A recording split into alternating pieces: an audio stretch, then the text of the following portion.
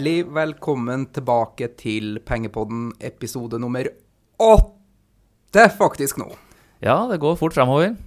Ditt navn det er Karl Oskar Strøm det. Og ditt er Anders Skar. Det er helt korrekt. Det er jo sommer. Det er sommer. Og det er sol.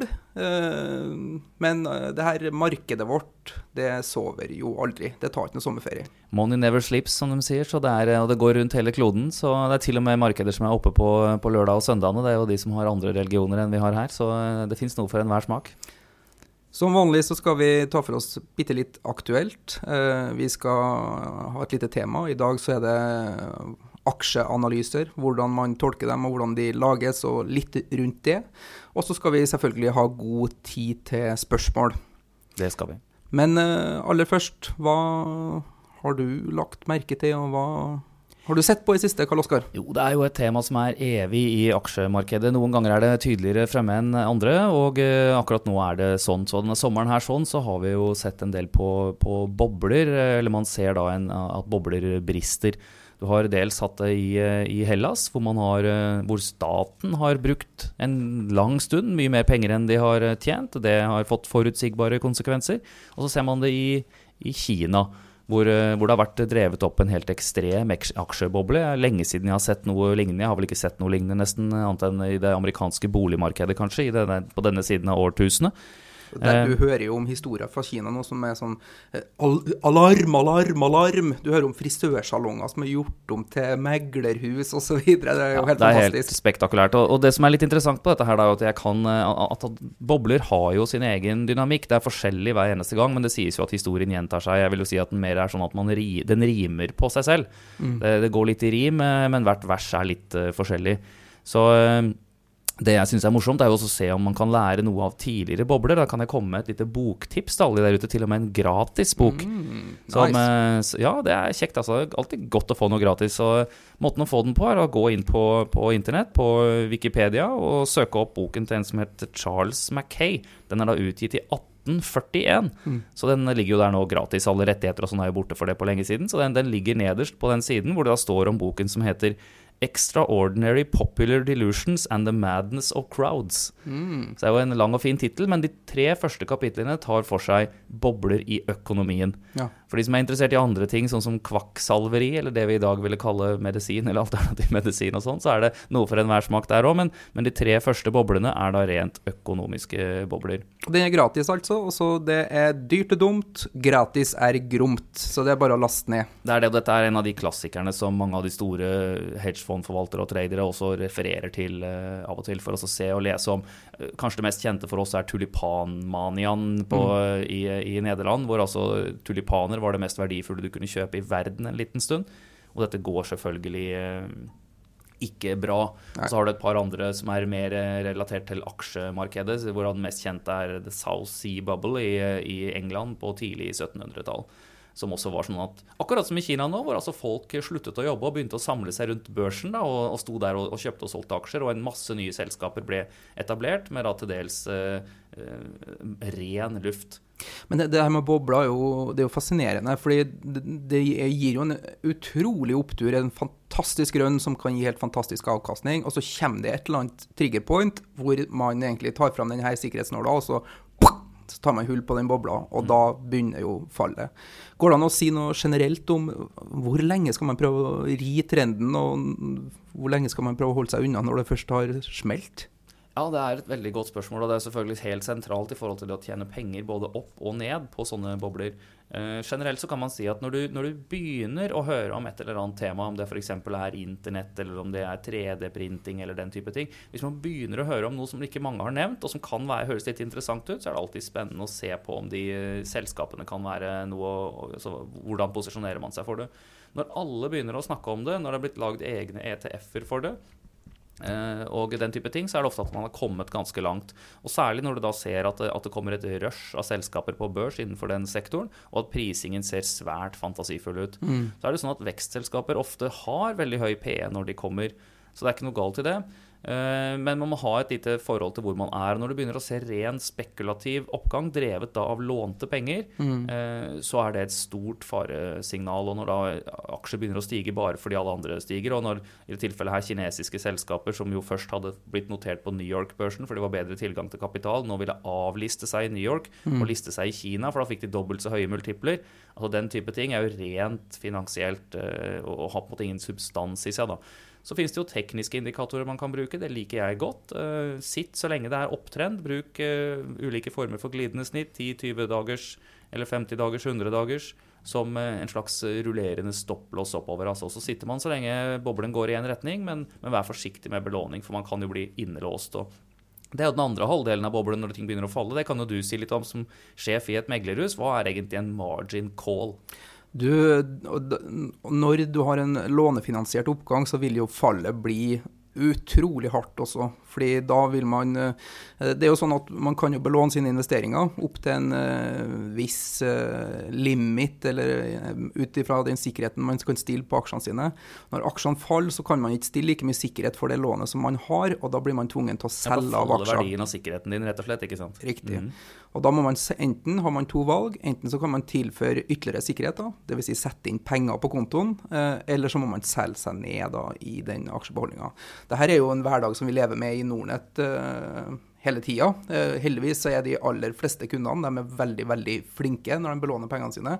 De sørger for at de ikke havner i denne situasjonen hvor vi har nødt til å gå inn og tvangsregulere aksjebeholdningene. Ja, for det er jo det som faktisk skjer, ikke sant? At oppgjørsavdelingen kommer med en liste på morgenen. Dette er de som er overbelånt, de blir kontaktet, enten still penger innen etter det og det tidspunkt, eller så blir jo aksjen, eller selg aksjer selv, eller så blir det solgt av meglerhuset. Ja, det kan variere litt. Vi ønsker jo alltid å ha en dialog med kundene. Det beste er jo om kundene får selge seg ned selv, fordi da kan man bestemme hvilke aksjer man skal selge ned, hvor mye man skal selge ned av de ulike og så videre. Men av og til så skjer ting så fort i det markedet her, at vi ikke kan ta oss tida til det. Da må vi bare gå inn og selge det som er mest likvid, og det største innehavet med en eneste gang. Ja, det stemmer, og dette er jo ikke noe som er begrenset til Kina. Man ser masse eksempler på det i Norge også, og man finner også lett eksempler på meglerhus som blir sittende med en god del gjeld fordi kunder rett og slett havner i et situasjon hvor de ikke klarer å betale, og så viser det seg at de har handlet hos mange andre meglere også. Så er det jo slik som det sies at hvis du har 1 million i gjeld, så har du et problem, men har du 100 millioner i gjeld, så har banken et problem. Ja. Når du blir too big to fail som en investor. Ja, så det finnes jo et par sånne zombie-investorer i Norge, skal ikke nevne noen navn, men som jo egentlig får lov å handle med porteføljen sin på bankens nåde eller meglerhusets nåde. Ja, men når det her fallet først har begynt da, vi har jo fått noen spørsmål om det, blant annet fra Frode Lia på Twitter. Nå var jo det her kinesiske aksjemarkedet, det var jo lett å identifisere at det begynte å nærme seg bobletendenser med PE-tall. Hva var det du nevnte her forleden på en...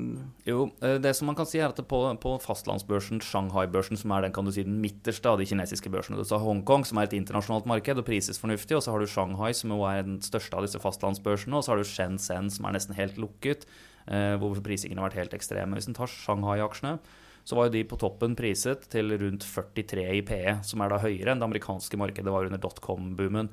Men det er masse store selskaper der sånn, som også handles i Hongkong og den type ting, som hadde fornuftig PE. Så hvis du så på det som kaltes for median PE, den typiske selskapet da, så var den over 70.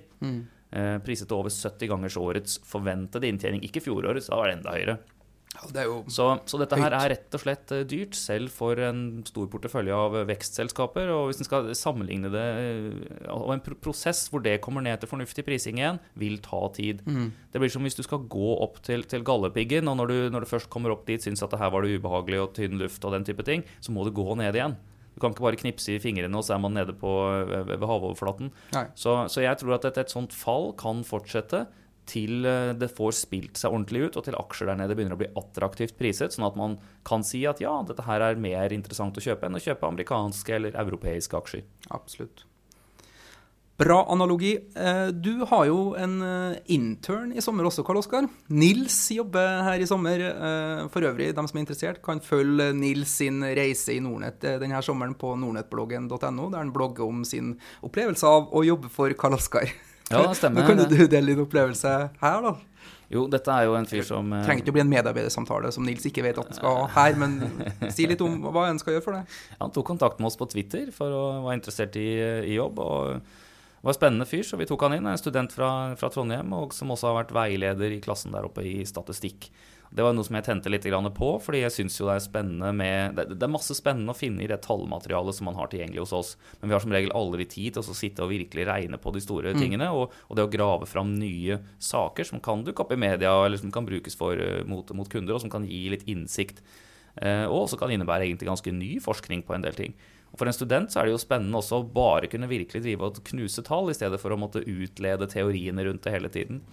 Så her kommer det til å komme mye spennende. Vi har begynt med å se spesifikt på Oslo Børs. Hvordan ser den egentlig ut statistisk? Vi har sett på andre markeder, vi har sett på effekten av diversifisering. Vi tester ulike strategier. Oi, det er mye candy her for den det blir glade sparer. Masse godteri, altså. Masse godteri. Ting som vi kan ta opp i pengepodden utover sommeren og utover høsten. Det vel å merke hvis vi fortsetter med pengepodden. Fordi fortsatt så er det sånn at vi skal gjøre 10 pilotepisoder, og hvis det blir nok lyttere, og hvis folk setter pris på det, så fortsetter vi. Det er jo helt avhengig av at du hører på, og at du sprer det glade ord. Det bringer oss også over til neste tema, som er aksjeanalyser i dag. Ja. Nå er vi jo inne i rapporteringssesongen for andre kvartal, og det betyr jo at det er mange analytikere ute der som sitter og bretter ut Excel-arkene sine for å oppdatere dem, og så videre. Men du har jo jobbet i meglerhus og sikkert vært med og tatt fram sånne analyser. Kan du si litt, Karl Oskar, om hva de inneholder, og hvordan er prosessen for hvordan de tar dem fram? Ja, det kan jeg si litt om.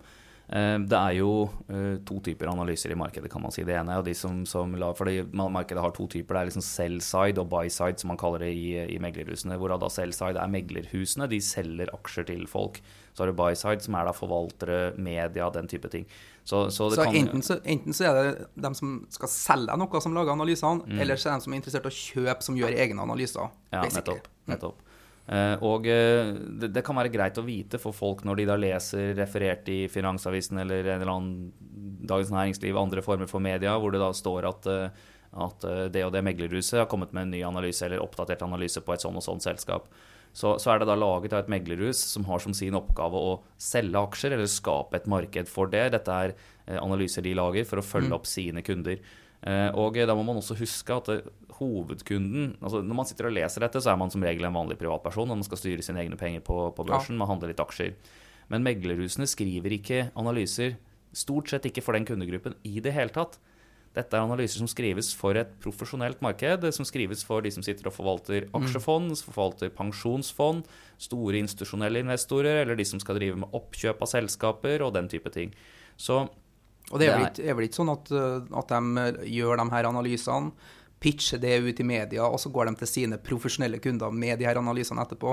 Mest sannsynlig så vil jeg tro at de har allerede liksom delt analysene, og de profesjonelle, institusjonelle kundene som de har allerede fått agert på dem. Og så kommer det ut i media, hvor den mannen i gata leser analysen og så videre. Ja, det stemmer.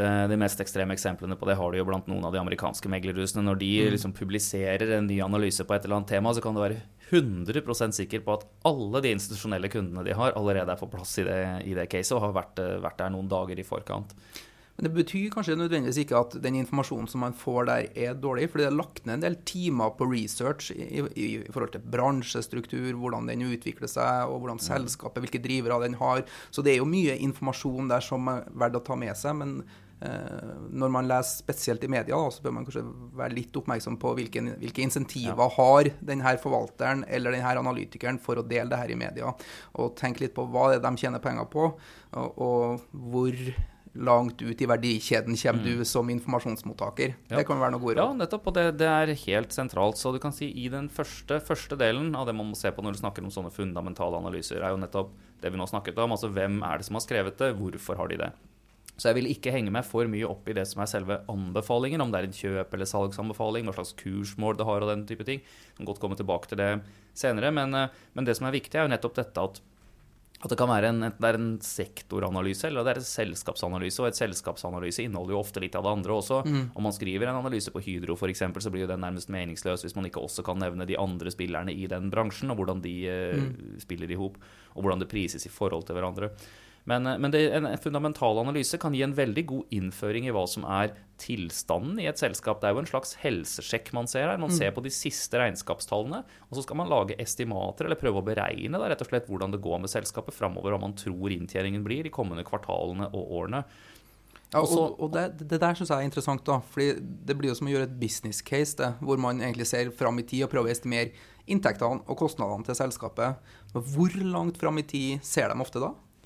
Nei, de ser jo ofte ikke veldig langt, og det viktig å være klar over. Og de som sitter og studerer dette her på økonomistudiene, de vant til å lage den type budsjetter og prognoser. Og det jo rett og slett sånn at jo lenger frem du skal se, jo mer tåkete vil det fremtidige bildet være, og jo mer omtrentlige metoder må du bruke. Og da finnes det ulike måter å gjøre det på igjen. Men det sjelden man gjør veldig detaljerte analyser mer enn for neste kvartal eller neste år, faktisk. Og så har man kanskje en 3, av og til 5 års estimeringshorisont fremover, hvor man prøver å lage årsresultatestimater.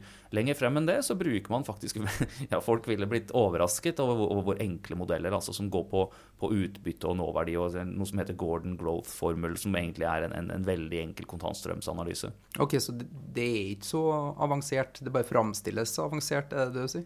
Ja, det for så vidt det, altså, fordi at du kommer et stykke frem, og i noen av disse analysene så kan du finne igjen det som kalles for terminalverdien, som liksom verdien av selskapet etter den perioden, etter de for eksempel 3 årene de estimerer inntektene på da, så blir du sittende igjen med en terminalverdi, og den da ofte beregnet etter en mer sånn omtrentlig måte. Nå sier jeg omtrentlig, det høres stygt ut, men det jo egentlig ikke det, altså, for at det rett og slett prøv å gjette hva noe har vært 5 år fremover i tid da. Hvis du klarer det, så det jo bare å gjøre kjøp og salg da. Nei, de sitter jo med den berømte glasskula og skal se inn i fremtiden, så det ingen enkel jobb de har. Jeg husker i 2010 og 2011 så fulgte jeg analytikerne i Norge ganske detaljert. Hvert eneste kvartal så satte jeg meg ned, og så jeg på når selskapene leverte kvartalstall, hvor mange ganger treffer de på sine estimater, og hvor mange ganger bommer de på sine estimater. Og om de bommer de på oppsida, eller bommer de på nedsida. Og gjennom de her 8 kvartalene som jeg fulgte dem, så hadde de jo en treffsikkerhet på rundt 30%. Ja, innenfor et sånt visst intervall. Ja, sånn innenfor pluss 5 eller 10%. Nå husker ikke jeg alle detaljene i den researchen.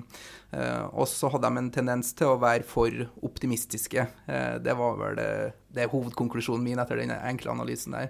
Men det her jo utrolig vanskelig det de holder på med også. Og det skal sies, i 2010 og 2011 så var det jo veldig vanskelige markedsklima. Så det finnes jo enklere selskaper å analysere, og vanskeligere selskaper å analysere, og det finnes også markedsklima som gjør det enklere og vanskeligere å analysere selskaper.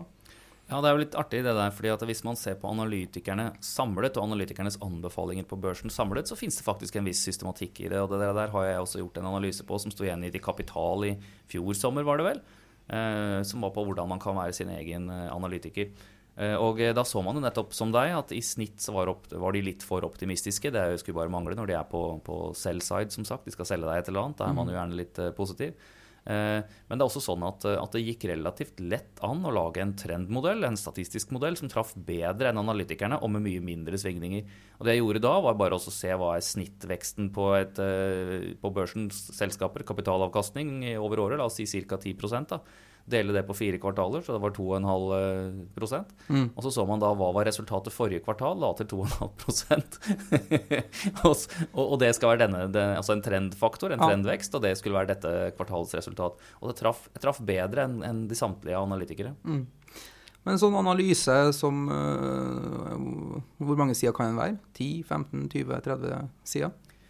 Ja, så en av de kjente norske traderne, eller investorene, Spetalen, han var jo meglere og analytiker en stund, og han var vel kjent for at han laget ensides analyser. Ja. Hvis du ikke kunne, og jeg litt tilhenger av det for så vidt, hvis du ikke kan forklare hva som grunnlaget for et selskap, hva som investeringscase på en side, så ikke det et godt tegn. Så skal det sies at det finnes jo mye lengre analyser, som da bransjeanalyser eller selskapsanalyser, hvor man på selskaper som mye mer omfattende, som har business innenfor en masse forretningsområder, de må selvfølgelig være lengre, og så det kan gi god innføring i hva et selskap driver med. Hvis det blir bare prat på mange sider, så skal man være litt forsiktig, for da blir det synsing. Det nesten bedre å se på tallene, synes jeg, å ha en grei forklaring, kort forklaring på hvorfor man har det og det estimatet. Men analysene jo litt todelt. En ting å se på tallene, hvor man prøver å estimere da fremtidige inntekter og kostnader, og gjøre en nåverdiberegning og se hvor mye er det her verdt i dag, basert på hvordan det her selskapet verdsettes. Men det er også en kvalitativ del da, som er litt mer om industrien, hvordan den utvikler seg, konkurrenter, du har hvordan selskapet utvikler seg i forhold til ledelse, corporate governance, som man hører om, og så videre. Det er elementer der også av en kvalitativ bedømning i en sånn analyse. Ja, det er ofte det, og det er veldig viktig å ta med seg og lese hva det er som står der, fordi analytikerne er ofte rundt og snakker med ledelsen i selskapene også, og nå får jo ikke de lov egentlig å si noe sånn særlig annet til en analytiker enn det de sier til markedet på kvartalspresentasjoner og den type ting, men det er jo faktisk sånn at når du er ute sammen med folk, du er ute på anleggene og ser fiskeanlegg, du ser oljeplattformer, man ser skip, altså man får jo en helt annen feeling av hvordan tilstanden og stemningen er i et selskap og en bransje. Så det å lytte til analytikernes litt kvalitative kommentarer og råd, det har verdi, men man må bare tenke på hvor det kommer fra, hvilken setting det er i, og så gjøre seg opp sin egen mening. Og analysene går jo gjerne fra at det er strong buy, hold, sell og strong sell. Det er en 5-gradig skala her, hvor strong buy da er det mest optimistiske, og strong sell er det mest pessimistiske. Det som også forundrer meg litt, som kanskje du kan forklare meg, det er jo nesten ingen som har salgsanbefalinger.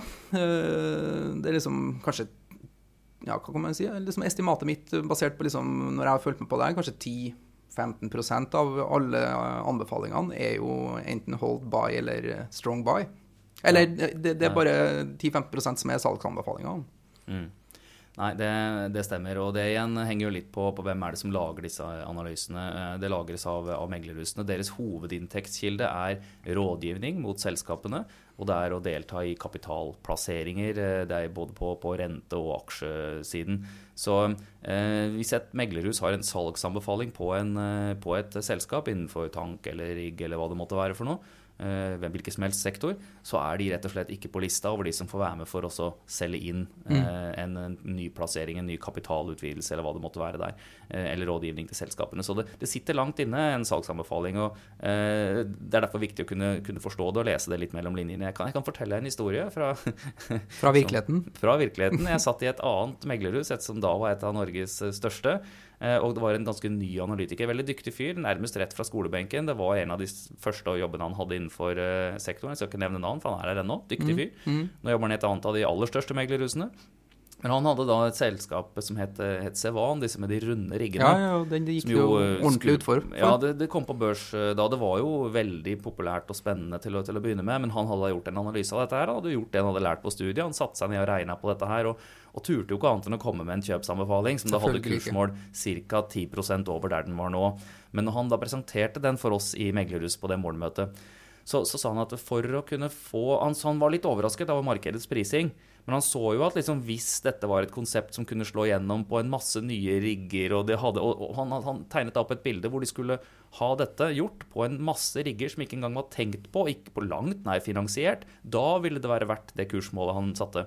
Så jeg sa jo at det var en av de klareste salgsanbefalingene jeg faktisk hadde sett som megler, selv om jo overskriften var kjøp, og det var for så vidt konklusjonen i analysen. Men han viste da gjennom at dette her var egentlig ren luft. Altså, det var hyggelig. Altså, dette er jo også et eksempel på en teknologi som har lykkes. Det var kjempefine rigger, det var bra du fikk det fram, men det var et case som var for dårlig økonomisk fundert, og så tar jo ting alltid lengre tid, og så videre, og så videre. Og da får man denne negative spiralen, som dessverre førte til at det ikke har vært en god aksje. Ja, og de vil gjerne ofte ha de her selskapene som er notert på Oslo Børs som kunder, de her meglerhusene også, for å gjøre kapitalutvidelser, for å hente inn penger i obligasjonsmarkedet for dem. Og ingen av selskapene er noe særlig glad i analytikere som har salgsanbefalinger på dem heller. Nei, de har ikke det, altså. Hvordan kan man identifisere dyktige analytikere da? Fordi det handler om hvor godt kjenner man sektoren, hvor godt kjenner man selskapet, og med hvor stor sikkerhet kan man anslå de fremtidige inntektene og kostnadene. Men det er jo utrolig vanskelig å identifisere en flink en fra en dårlig en, vil jeg fra et sånt medieperspektiv da.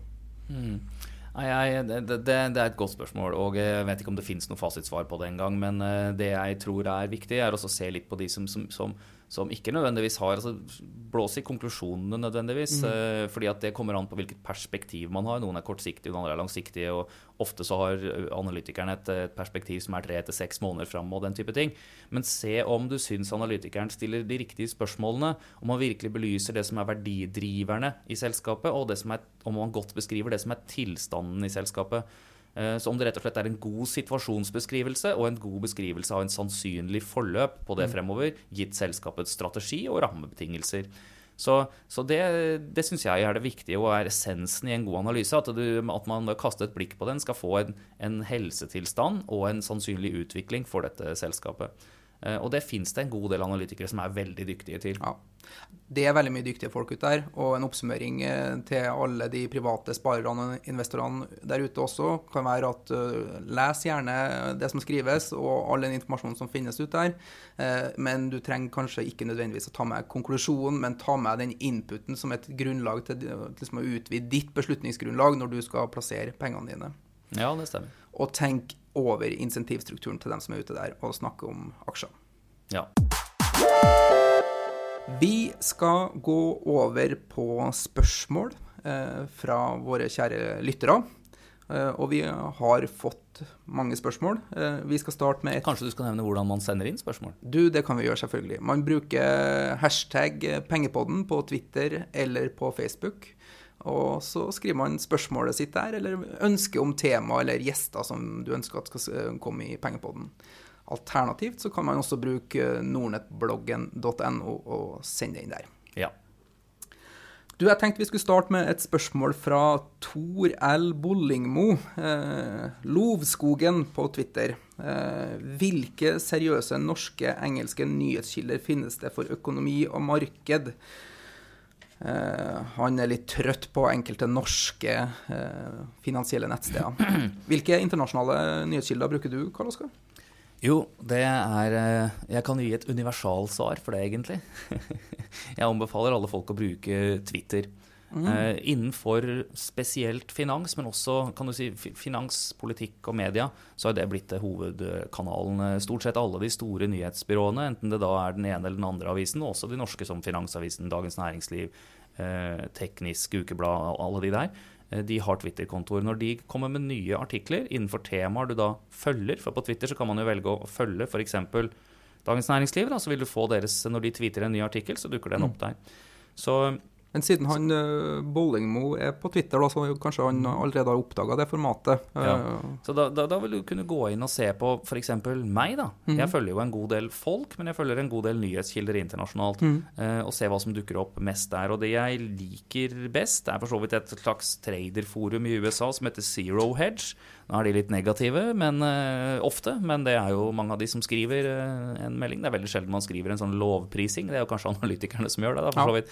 Men Zero Hedge er bra, eller så har du disse magasinene som Business Insider, Financial Times, der kreves man ofte abonnement, eller at du får noen gratis artikler. Du har jo Economist selvfølgelig innenfor mer makro og den type ting, som jo alltid er tung og veldig bra, og har mye gratis innhold. Så du har altså, og du har selvfølgelig Reuters, MarketWatch, alle de her, som man kan følge for å få den kortsiktige nyhetsstrømmen og kommentarer.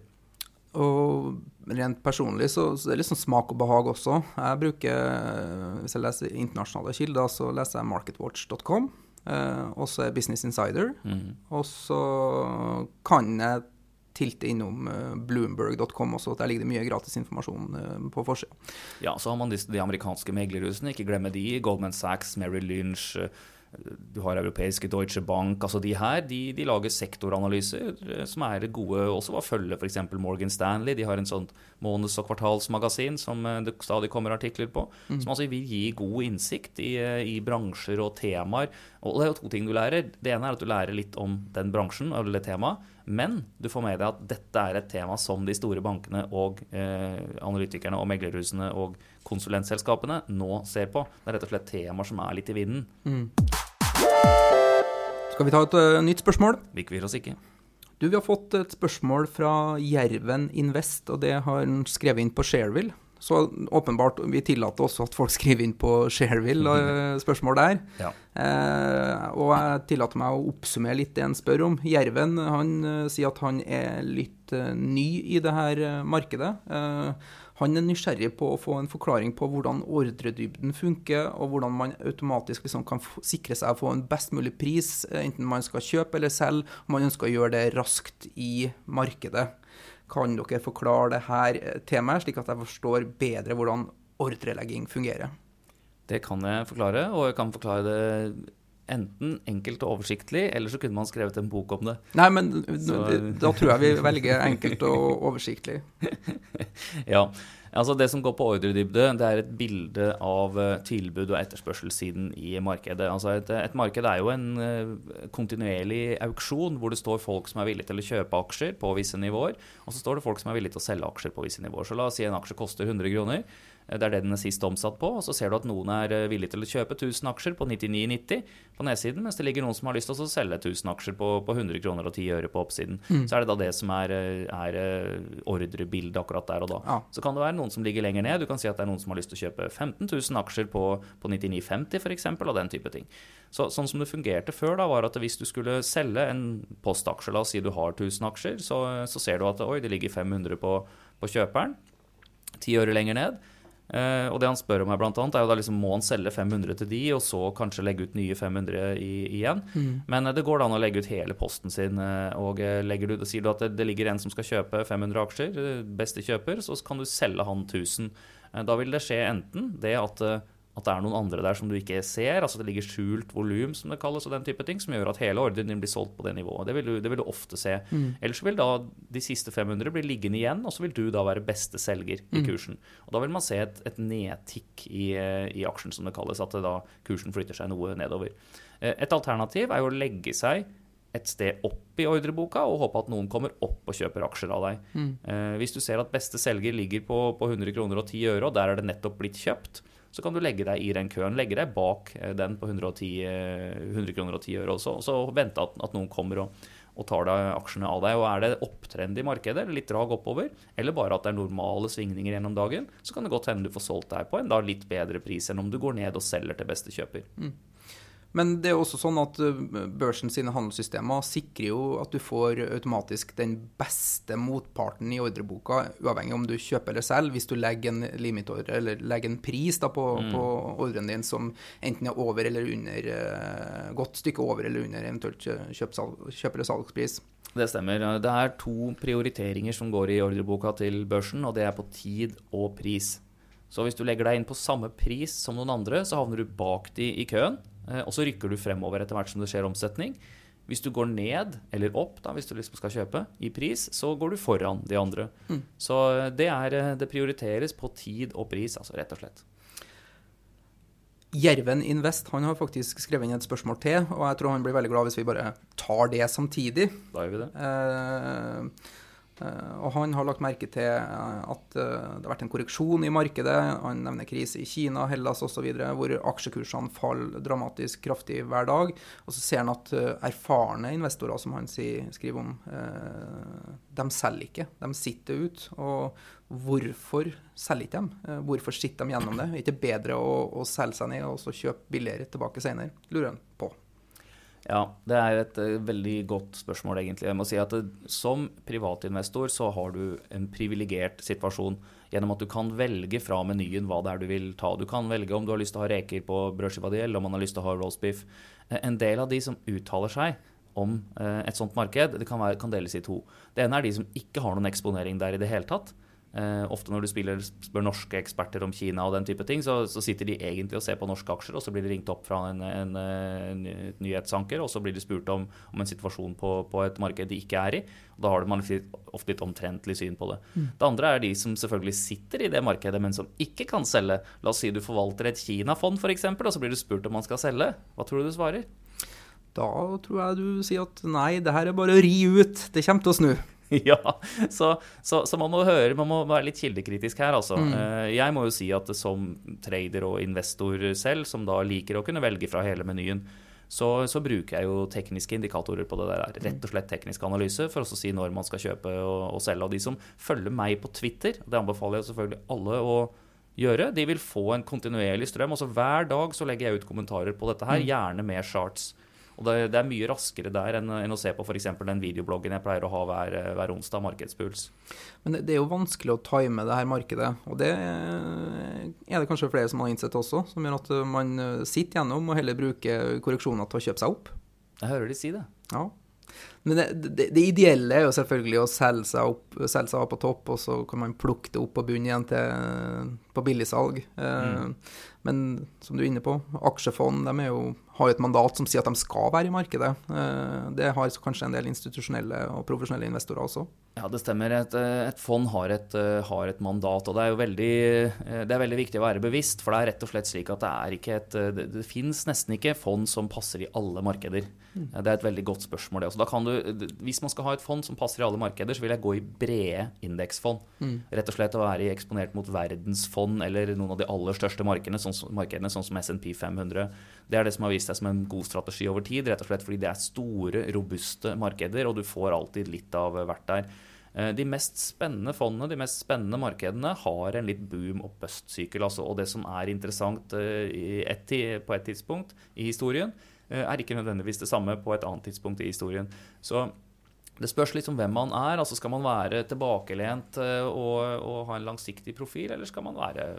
Men sånn, Jerven, han jo ny til aksjemarkedet, og som ny så bør han jo kanskje finne noen gode fond som han har tro på sitt langsiktig, og noen gode selskaper som han bør sitte langsiktig i stedet for å på dag 1 inn i det her markedet forsøke å begynne å time topper og bunner.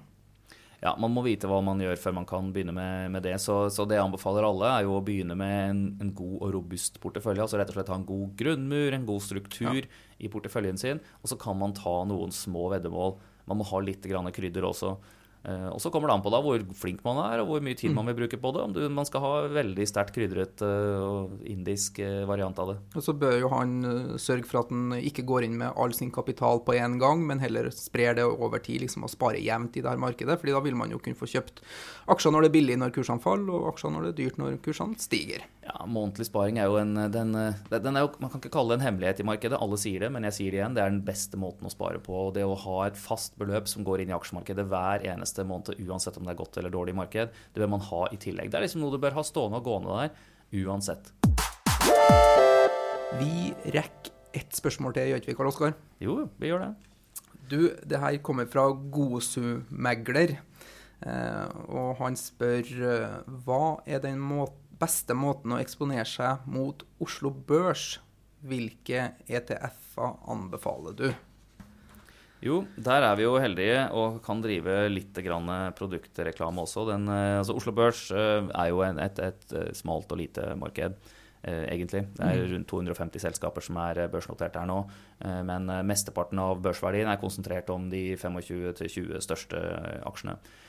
Og der har vi jo et eget fond, altså vi har Nordnet Superfondet Norge, som jo et indeksfond som ganske enkelt passivt og helt gratis følger de 20 største selskapene.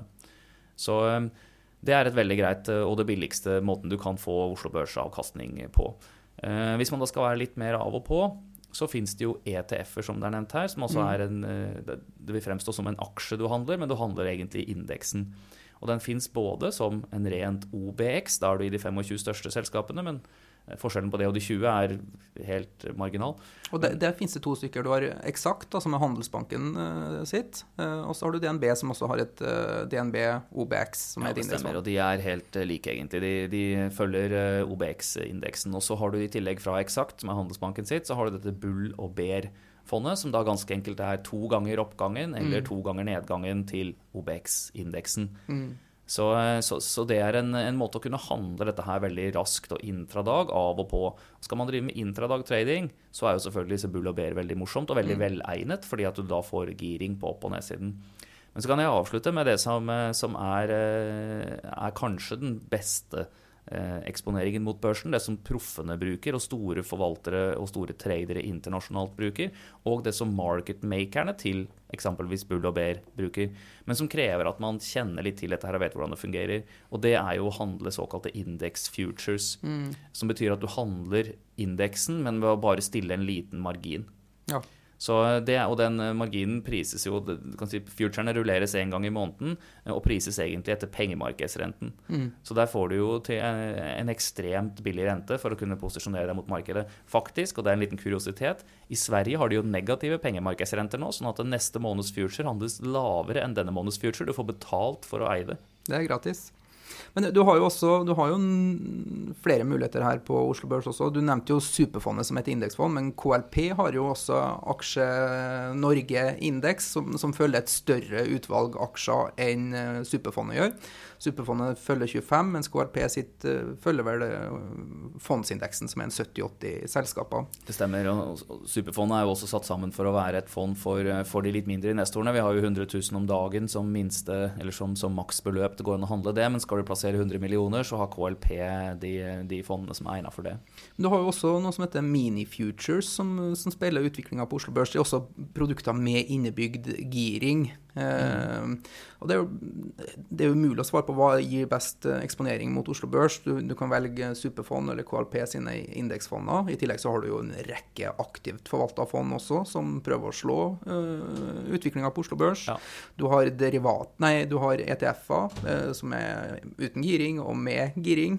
Du har mini-futures som også med giring, men som gir en mer stabil giring-effekt på lengre sikt. Altså skal du ha en posisjon som eksponerer mot Oslo Børs på en 2 til 3 ukers periode, så vil du velge en mini-future, fordi den gir 2 ganger giring hele veien, mens de her eksakt Bull og Bear som gir 2 ganger giring mer på daglig basis, mer den kortsiktige trading-varianten. Og så har du derivater, som du nevner også, så at det et stort utvalg av muligheter for den som ønsker seg eksponering mot Oslo Børs. Det finnes noe for enhver smak der, altså.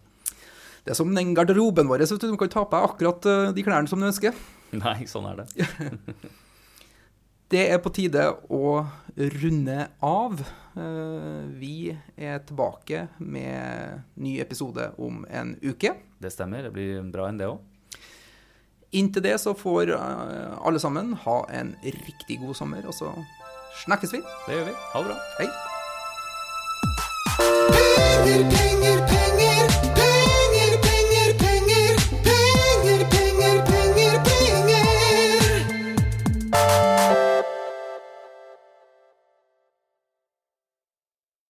Denne podcasten skal anses som markedsføringsmateriell, og innholdet må ikke oppfattes som en investeringsanbefaling. Podcasten kun ment til inspirasjon og informasjonsformål. Nordnet tar ikke ansvar for eventuelle tap som måtte oppstå ved bruk av informasjonen i denne podcasten. Les mer på disclaimer-siden på nordnet.no.